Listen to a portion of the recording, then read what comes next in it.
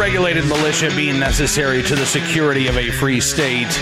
The right of the people to keep and bear arms shall not be infringed. Welcome to another edition of Bearing Arms, Cam and Company. My name is Cam Edwards, and I'm glad that you're with us today. We're going to be talking about the upcoming decision in New York State Rifle and Pistol Association versus Bruen on today's program because, the anti-gun activists are starting to freak out just a little bit about this. I ran across a piece at the website Fast Company, which generally doesn't write about guns, like, at all, that I'm aware of anyway. But they've got a new piece out by a guy named Talib Visram, who on Twitter describes himself as a Brit in Brooklyn. So, just so you know where this author is coming from, probably has held some, fairly anti-gun views for quite some time, and that is certainly evident in his piece. A landmark gun case could change New York's concealed carry law, or worse, dun dun dun. So that's the title of this piece, and the premise, obviously, is that nothing good is going to come from the Supreme Court's decision in New York State Rifle and Pistol Association versus Bruen. Here's how Visram begins his piece. He says, accustomed to relatively strict gun control laws, relatively strict, by the way, New Yorkers watching mass shootings unfold across other parts of the country in recent years may have felt somewhat invincible to indiscriminate gun violence. Why on earth would he write that? And why on earth would any New Yorker believe that, especially given the increase in violent crime we've seen in New York City over the past couple of years?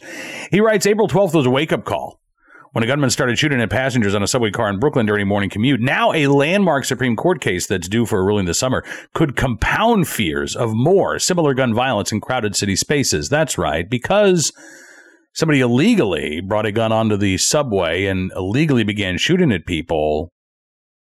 Yeah, he's concerned that people being able to lawfully carry a firearm in self-defense could lead to more crime. I don't really get that argument, but let's delve a little bit deeper. He says, in New York State Rifle and Pistol Association versus Bruen, plaintiffs filed a lawsuit against New York State Police, who denied their concealed carry permit request, claiming that they didn't have proper cause. It actually wasn't the New York State Police that did that, although the New York State Police Commissioner is the named plaintiff in this case. But in New York, it's basically county judges, or in some cases, county sheriffs, that determine whether or not you have demonstrated good cause to exercise your Second Amendment right to bear arms. So, again, doesn't quite have a strong grasp of the intricacies of this case, but okay. He writes, New York has one of the strictest gun laws in the country.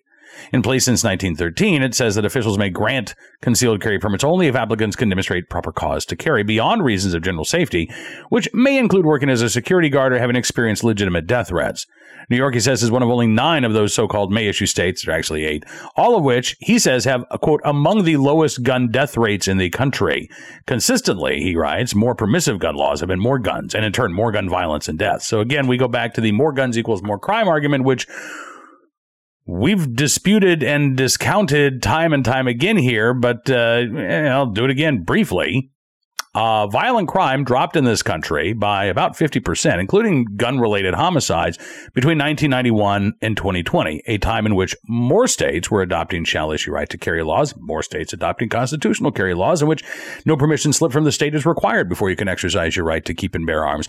Millions of Americans became gun owners during that same time period, to the point that we now have roughly 100 million American gun owners, roughly 400 million privately owned firearms, and again, violent crime declined by 50% until 2020. Now, if more guns equaled more crime, that wouldn't have happened. Violent crime would have continued increasing from the early 1960s on through today. That's not what we saw, because more guns does not equal more crime. Any more than more gun control laws equal less crime.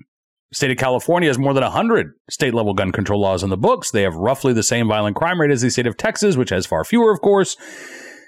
But he is insistent, this Fast Company writer is, that, if people are able to protect themselves in urban places like New York City, that everybody is going to be worse off as a result.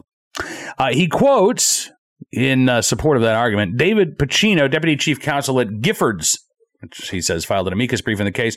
Giffords Pacino says that the Bruen case, quote, really has the potential to totally upend the system that New York has had in place for over 100 years. Boy, I sure hope so.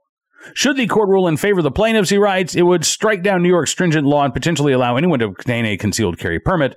An even broader ruling could open the floodgates to revisiting a host of other common sense gun laws.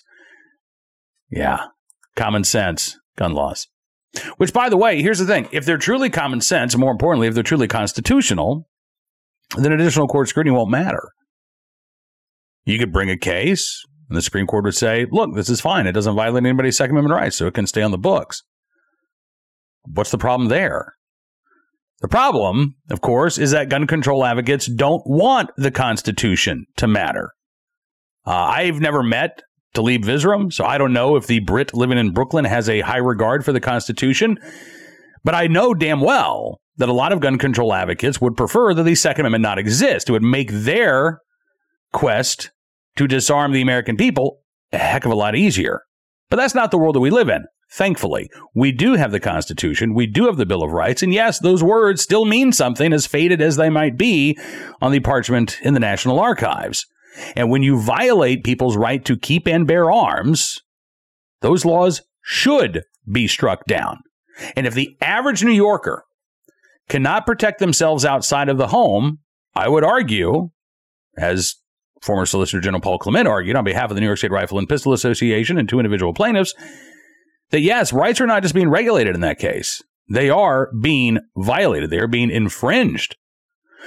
Now, the Fast Company writer Tlaib Visram goes on to say, since Heller, the public carry question has been brewing in lower courts, most of which, he writes, have upheld restrictions, citing public safety considerations. I'm not actually sure that that's the case. The Seventh Circuit Court of Appeals found that, yes, there is a right to carry outside of the home. And rather than appeal that decision to the state Supreme Court, or excuse me, to the U.S. Supreme Court, the state of Illinois decided to adopt a shall issue concealed carry law. Washington, D.C., the District Court of Appeals, also found that there was a right to carry outside of the home, and the District of Columbia struck down its good cause requirements. The Ninth Circuit has found that there's no right to carry. The Second Circuit has found that New York's concealed carry laws are perfectly fine and compatible with the Constitution. But I think it's not fair to say that most of the courts have found that there's no right to carry. No, actually, there's a split in the circuit courts, which is why, one reason why anyway, the Supreme Court has taken up this case. All right, anyway, back to this Fast Company report. He writes, the Supreme Court may not use such considerations, public safety considerations. Instead, the proponents of originalism on the court, of which there are at least three, may use the text, history, and tradition test, which uses the pure text of the Second Amendment and historical precedent, something that Eric Tishwell, executive director and chief litigation counselor for Everytown Law, says is an extreme test and one that the gun lobby favors. Now, why would the gun lobby favor a test that uses the text of the Constitution and historical precedent? Maybe because that's what the Constitution is supposed to require. Meanwhile, gun control activists obviously would like to be able to just simply make the argument of more guns leads to more crime and then have the courts uphold every one of their gun control laws. Which, again, not how it is supposed to work. Now, as Visram reluctantly acknowledges, things are getting worse in New York, even though the carry laws haven't changed. He writes, gun violence in New York City has already surged since the onset of the pandemic.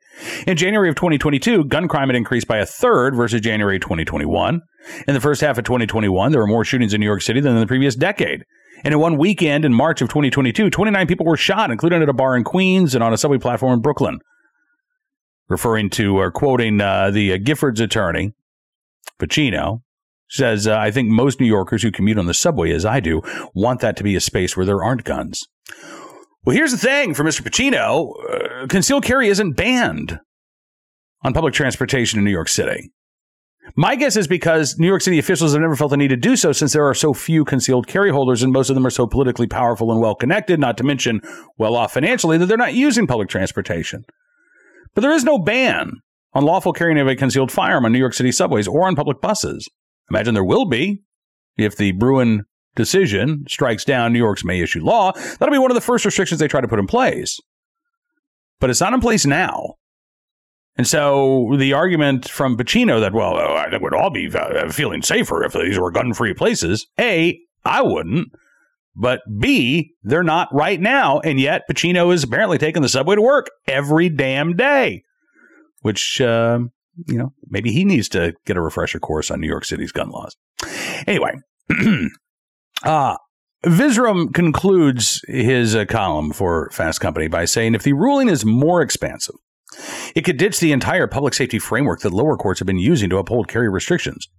It could provide a whole new basis for future decisions on all kinds of gun regulation lawsuits currently in limbo and supported by the gun lobby related to assault weapons bans and large magazine bans and the minimum age for the sale of handguns. They could fundamentally redefine the Second Amendment and change America's gun laws. So I want to get to Pacino's quote, the quote from the giver's attorney, but let's just go back to something real quick here. Could redefine the Second Amendment, according to Visram. A well-regulated militia being necessary to the security of a free state, the right of the people to keep and bear arms shall not be infringed. Would recognizing the right to bear arms really redefine the Second Amendment? Or would it reestablish the protections afforded by the Second Amendment? See, I don't think that a really good rule, what I would consider to be a really good ruling, what Visram would obviously consider to be a really terrible ruling, I don't think that's going to redefine the Second Amendment. I think it is going to make it it would, if we get, again, a really strong ruling from the Supreme Court, it would hopefully remind states like New York that the Second Amendment is not a dead letter, that it is not an anachronism, that its language still applies in 2022, just as it did in 1822 or in 1791.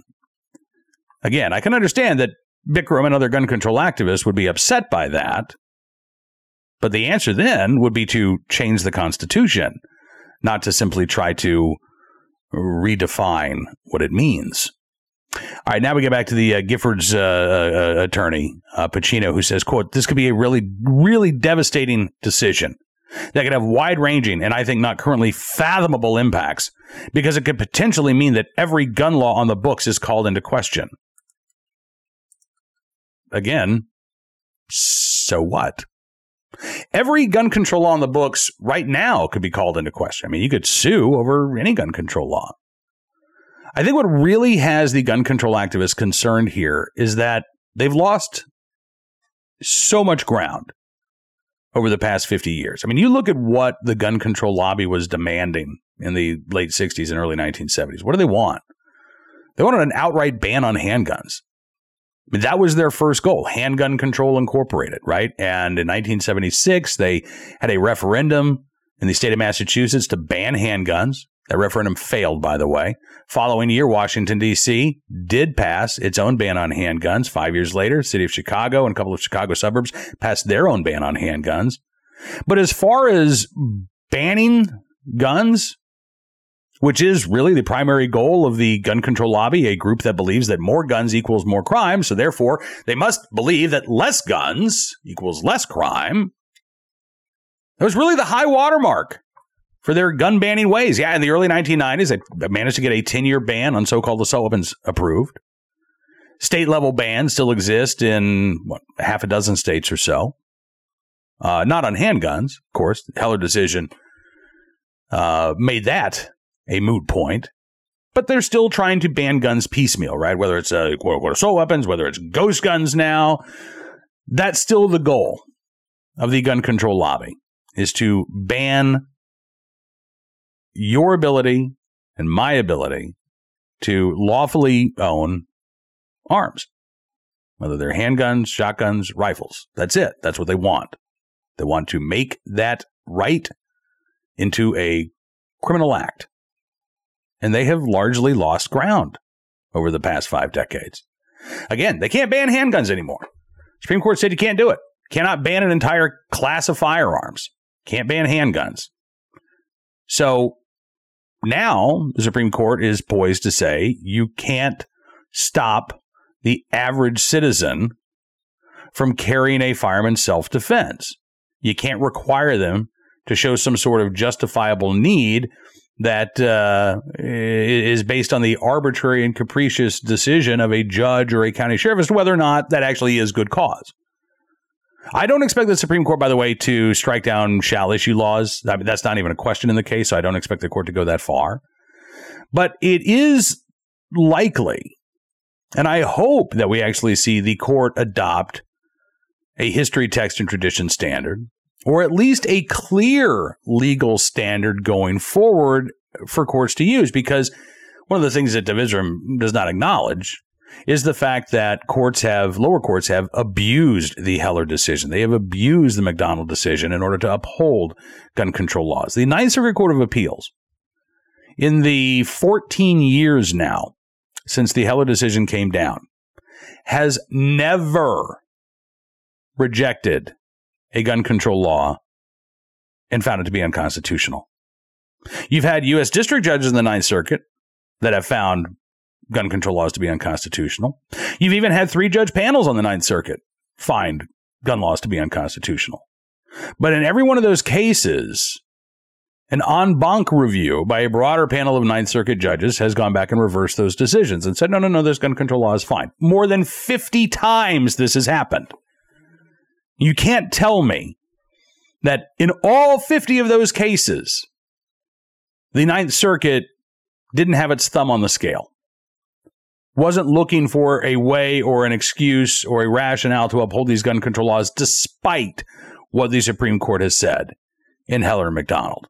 We know that that's the case. All you have to do is look at the opinion in the en banc reading of Young versus Hawaii, where you saw a panel cite tribal law and give that more weight than the actual Bill of Rights in order to proclaim that the ban on carrying firearms was a long-standing law that can't simply be overturned because of a little thing like the Constitution. So I understand why gun control activists are freaking out about the pending Bruen decision. I think they have good reason to freak out, not in terms of what this means for the crime rate, which is how the Fast Company reporter Tlaib Visram kind of couched this. Now, I think the real concern is that a strong opinion in Bruen is going to obliterate their strategy going forward, because it is going to take another high priority item away from them. Can't ban handguns. Can't ban the carrying of firearms. What do you do if your whole premise is based on the idea of we're all better off if nobody has a gun? I mean, where does that leave the gun control lobby? Now, they're not going to fold up their tent and go away. There's too much money. There's too much time. There are too many individuals who are too committed to civilian disarmament to let that happen. But again, this could be. I have not seen the opinion. I don't know what it's going to say. It could come out and I could be incredibly disappointed with what the Supreme Court has to say. But I will say that the Bruen case has the potential to upend the gun control movement. And that, more than anything, is why they're starting to, maybe not so quietly, freak out. All right, let's turn our attention now to today's Armed Citizen story, our good deed of the day, and our recidivist report. We'll start there with a case out of Delaware. An 18-year-old has been charged in the murder of a 15-year-old. This apparently involved a drug deal, and there were, text messages back and forth. But 18-year-old Mark Laird, charged with criminal homicide, first-degree murder, murder in the third degree, as well as various firearms offenses for what District Attorney Jack Stolzheimer is calling a cold-blooded execution of a juvenile. Prosecutor said basically the defendant lured his victim to the park with the promise of a gun and instead shot him in the back of his head. Unable to keep his actions secret, the defendant then admitted to others what he had done. The actions were senseless as well as heartbreaking. Mark Laird, 18 years old, according to the Daily Times newspaper, was arrested on multiple juvenile bench warrants originally, and then he was charged with first-degree murder. But if it weren't for his juvenile record, he could not have been arrested on juvenile bench warrants. When he was arrested, he was found with a Colt 1911. The Daily Times newspaper says that Laird does not have a license to carry and is prohibited from owning firearms due to prior juvenile adjudications involving a robbery. Yeah. So here you have an 18-year-old already convicted of felony robbery, who apparently, because he was a juvenile, received little to no time behind bars for that crime, and now stands accused of first-degree murder. Delaware right now is debating requiring all gun owners to go through basically a concealed carry course before they are legally allowed to possess a firearm in their home. A law which, if in place, would not have stopped Mark Laird from allegedly and illegally obtaining a firearm as a convicted felon.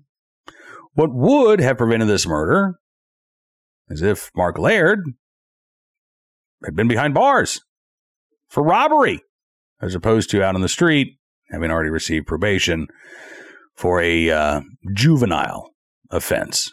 I don't really think there's anything juvenile about robbery, but we'll keep our eyes on this story. We'll give you any more details as they become available. Today's Armed Citizen story from Massachusetts, and a rare Armed Citizen story here on Bearing Arms that does not involve the use of a firearm. But I love this story. I wanted to talk about it. 14-year-old girl uses steak knives and cell phone to thwart a career criminal. Yeah. You know, we have seen stories in the past where teens have been at home alone and they have been forced to use a firearm in self-defense.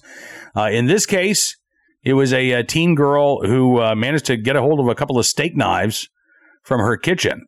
The 14-year-old called 911 Monday morning about 7:20, telling the dispatcher that somebody had broken into her home. She said, "I got out of the house. I scared him. I took a video of his truck leaving, so I have his license plate." Teenager was woken up by the sound of the intruder. She said she went to check on what was making the noise, and she was confronted by this guy who was in her home. She said, "I was like, get out of my house, get out of my house." And he looked shocked. She said, "I was screaming at the top of my lungs." Then she grabbed 2 steak knives from a kitchen drawer and followed the intruder outside as he fled the scene. Later identified as a 58-year-old Joseph Ridge of Bourne, Massachusetts. Joseph Perkins, chief of the Middleborough, Mass. Police Department, says the suspect in this case is a career criminal who was arrested after terrorizing a 14-year-old girl in her own home. Hopefully his arrest this time will bring this known felon to account for his crimes. You think? Really? Do you think it will? I don't have any confidence that it will. I mean, I hope that it does, but 58-year-old career criminal, still at least, 9 years away from retirement age. So unless he gets a 9-year sentence, I'm not convinced that this is going to be the last we hear of Mr. Bourne. But I am glad that that 14-year-old had the presence of mind to protect and defend herself. And again, I mean, it brings home the point that no matter how well-intentioned these laws might be that say, oh, you can't let your kids have access to a firearm, I think ultimately it's that parent's decision as to whether or not your kid is responsible enough to have access to a firearm when they are home alone. Again, I mean, we have seen stories of 12-year-olds, 14-year-olds, 15-year-olds, 16-year-olds, 17-year-olds who have had to use guns in self-defense because they are there by themselves. No parent is around when somebody breaks into their home and threatens them with violence. And I would hate to see a situation where one of those kids was killed because they could not protect themselves. I don't think there is a one-size-fits-all law here. I think it's ultimately the parent's choice and the parent's responsibility to teach their kids to be safe and responsible with firearms. And when they feel like they have that grasp, if they want their child to be able to protect themselves with a gun when the parents aren't there, I think that they should have the ability to do so because we know what the consequences could be otherwise. All right, finally today, our good deed of the day. This is a screen grab from a body cam in New York City.